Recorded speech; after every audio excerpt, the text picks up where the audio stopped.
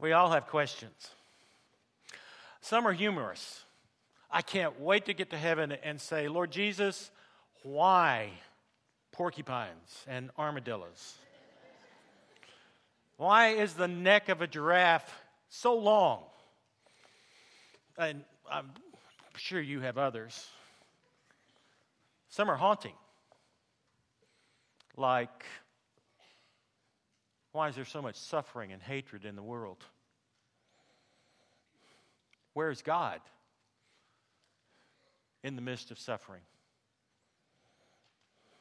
Some questions come with an admission of guilt. How do I stop drinking? How do I stop spending? Why can't I forgive? To ask a lot of questions is to admit we have a problem. And so Facebook has now come up with this new phrase, asking for a friend. I guess really we've done this a long time. You know, we say to our friends, I don't have this problem, but I have this friend that has a problem.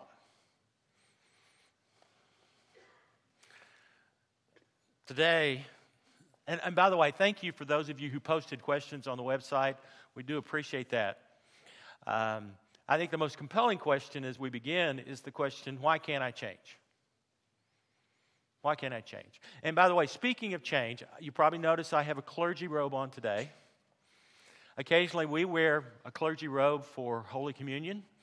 And as we begin the new year, Cindy and I discussed that it would be appropriate for us to wear our robes today as we begin this new year together and as we offer ourselves to God for the year 2020. So we're not changing. It's just a little different today. Let's pray. Lord God, may the words of my mouth and may the meditations of our hearts be acceptable in your sight, our strength and our Redeemer. Hide me behind the cross, O God, that these words may be your words. Father, Son, and Holy Spirit. Amen. Dr. Zan Holmes, professor at Perkins School of Theology, pastor at St. Luke's United Methodist Church.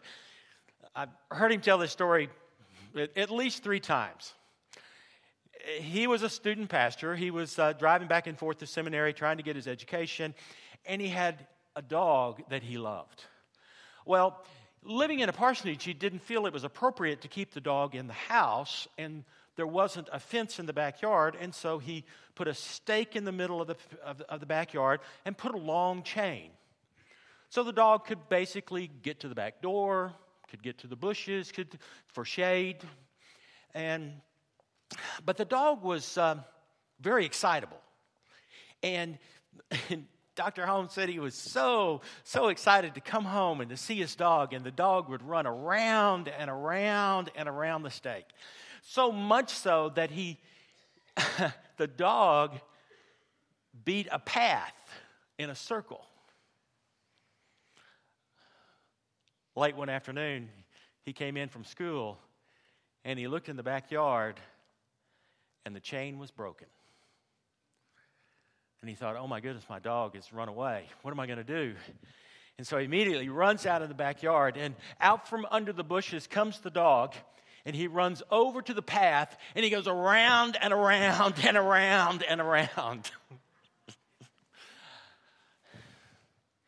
We are like that. Bound by chains, but when the chains are gone, we continue the same behavior. Why can't I change?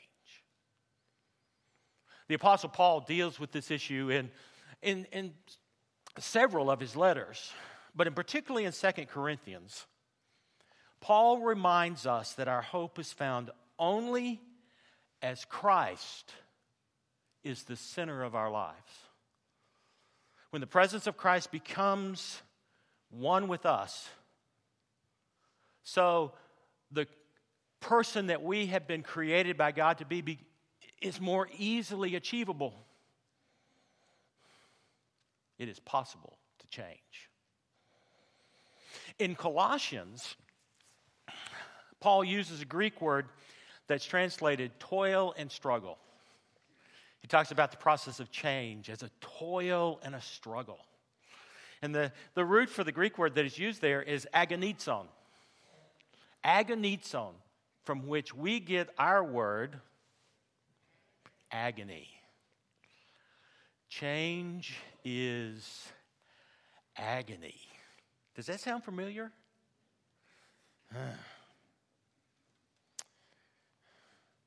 It says this, "For this I toil and struggle with all the energy that He powerfully inspires within me." Now, in 2 Corinthians, Paul reminds us that our power is not from our own strength, but it comes from God, the one who powerfully inspires within me. We're limited in this broken world to fully change. We are desperately in need of the presence of Christ. Desperately. You've heard me say this before, and I will say it again and again. I do not understand how people can say that they are spiritual but not religious. For that is an indication that they have no concept of the power of Jesus Christ and that power that is made manifest through the church. We are the church of Jesus Christ, and His power is within us and among us. And we are united together not only to seek the change from above, but to support the change within each other. Now, Paul mentions in 2 Corinthians the strongholds. Strongholds. There is a struggle between what God has created and what the world wants us to be. We're constantly being bombarded by demands, advertisements, by requests for our time and attention. From birth, everyone wants to tell us not only who we are, but what we need to do. In 2 Corinthians, in verse 4, Paul addresses these strongholds that stand in the way of positive change. Here's what he says. "For the weapons of our warfare are not merely human, but they have divine power to destroy strongholds." Paul states that there are places in our lives that exist these strongholds. God wants to be a part of our struggle. The Greek word akaroma, which is translated stronghold, literally means to be locked up, to be imprisoned, to be paralyzed. That's the human condition. That's the human condition for so many of us. And if you don't believe me, if you made a New Year's resolution, how long is it going to take? If any of you ever kept a New Year's resolution? Anybody? You have. Tell us about it. And you forever? My goodness. Can everybody give her a hand? That's really incredible.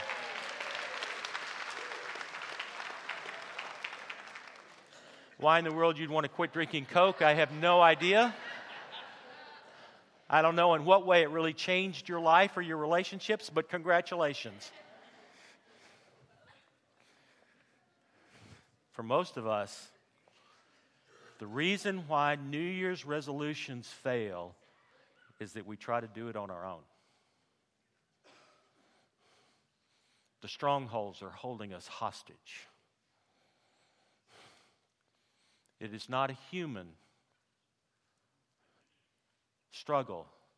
It is a spiritual struggle. And the good news is we have a divine power at our disposal. And when we use that power, Paul says the strongholds will be pulled down into extinction.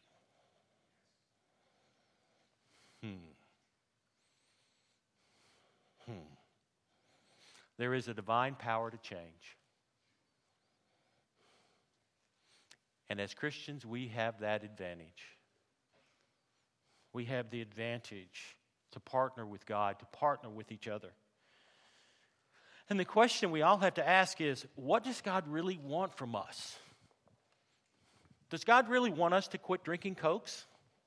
Thank you for that. I'm kind of, what is it that God really wants us to change?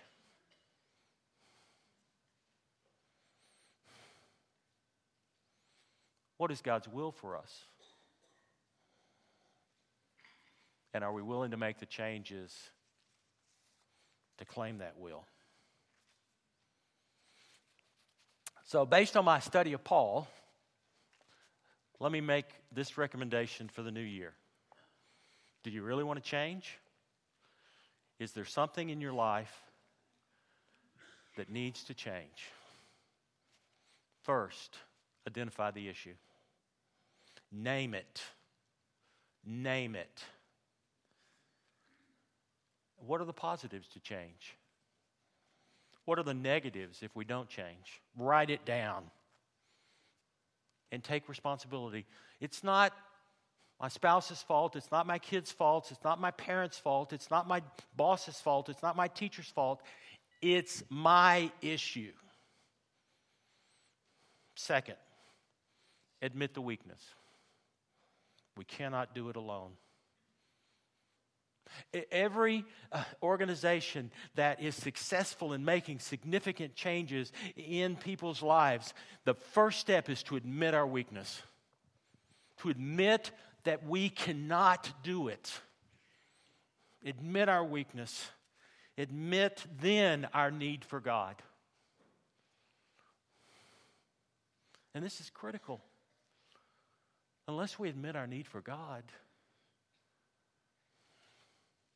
it only takes about 6 weeks for a change to drift back into the old behavior. I think that's why Paul says in Philippians, I can do all things through Christ who strengthens me. He's not talking about I can do all things through Christ who strengthens me in terms of making a whole lot of money. He's not talking about,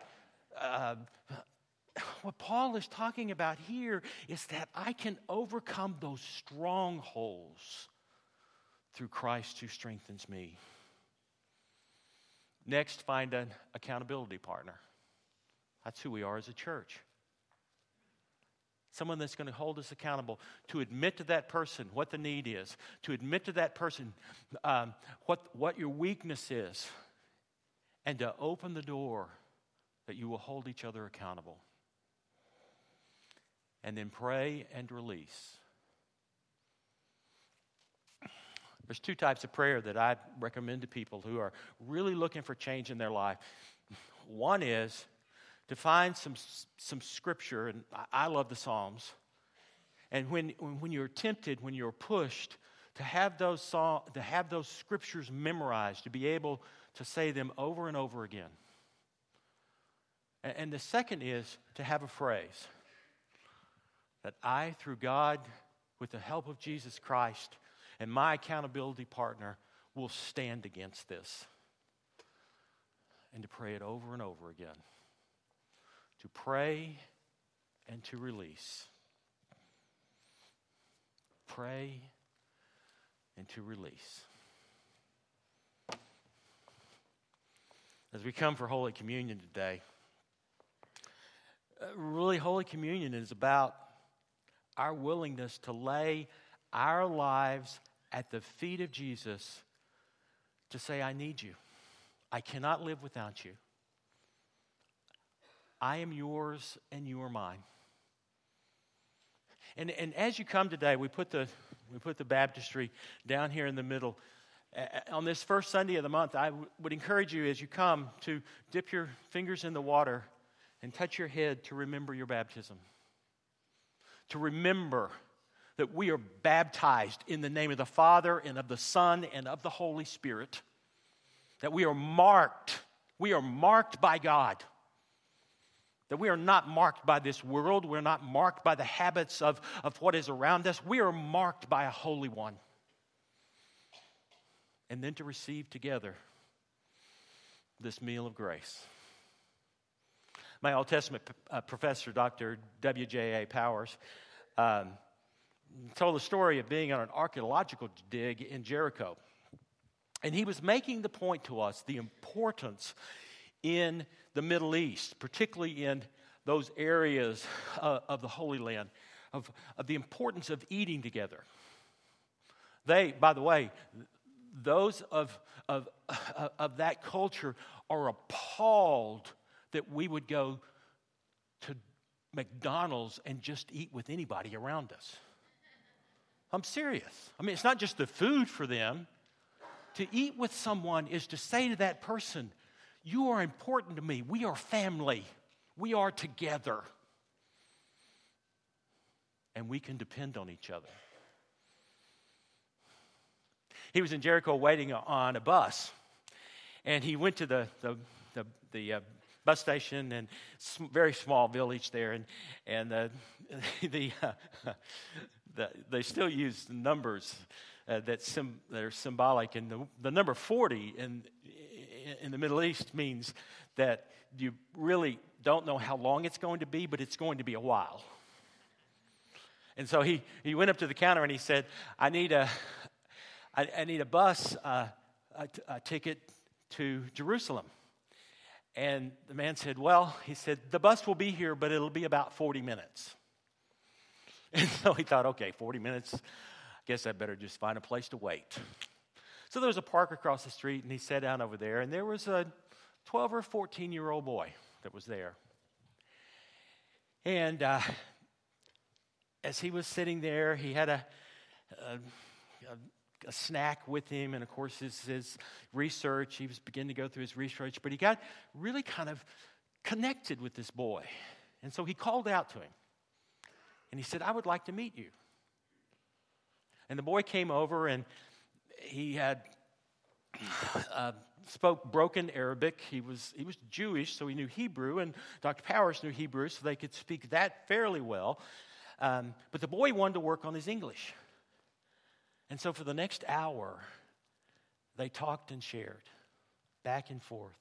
Family, dreams, what the boy hoped to be and to do in the future, what Dr. Powers hoped to find there in Jericho. He shared with the boy his belief in Jesus Christ. And the boy was open to hear the story of Jesus. At the end of their time, when the bus arrived, the boy, Haram, took out of his sack a pomegranate, and he broke it. And Dr. Powers said he held it in front of him, and he handed Dr. Powers one half. And Dr. Powers knew what he was doing. This was powerful. He was offering that they would eat together, that they would share a meal, though simple, together. And as Dr. Power took it and as he took a bite, Haram said to him, from now on, we are friends. We are connected. And any time that you are in Jericho and you are in need or in trouble, you can call on me. They know where I live at the bus station. Call on me. And Dr. Power looked at him and he said, and the same is true for you, young man. If you ever have the chance to come to America, I want to know, and I will drive or go wherever it is. For with this together, we are connected for a life. As we come to share Holy Communion, we make the same claim. We make the claim that in this cup and in this bread, that we are connected forever with Jesus Christ. And as we come to the altar and share with each other, so we are connected to each other. How can anyone say that they are spiritual but not religious? For we are family. And I pray for you that as you come and be a part of this church, that you can turn around and know that there are people in this place that through the power of Jesus' blood and his body, that no matter where we are, we can call on one another in the name of Jesus. And we will be there for you. For on the night that Jesus was betrayed, he sought to eat the Passover meal with his closest associates, the 12. And after the meal was over, he took the bread, and when he had given thanks, he broke it, and he gave it to them and said, "This is my body given for you. Take and eat in remembrance of me." And likewise, after supper, he took the cup, and when he had given thanks, he gave it to his disciples and said, "Take and drink from this, all of you. For this is the cup of the new covenant, poured out for you and for many for the forgiveness of sins." And from that day, we have broken the bread, and we have blessed the cup in the name of our Lord Jesus Christ. For this meal unites us with the Jesus of the cross and with each other, that no matter what comes in life, we are together in Christ. Let us pray. So, Lord God, in the breaking of this bread and the blessing of this cup, we pray your presence upon us. May we renew both our relationship with you and with each other in these moments. For as we take this bread and this cup, may the sacred presence of your Son fill us, renew us, and change us. In the name of the Father, and of the Son, and of the Holy Spirit. Amen.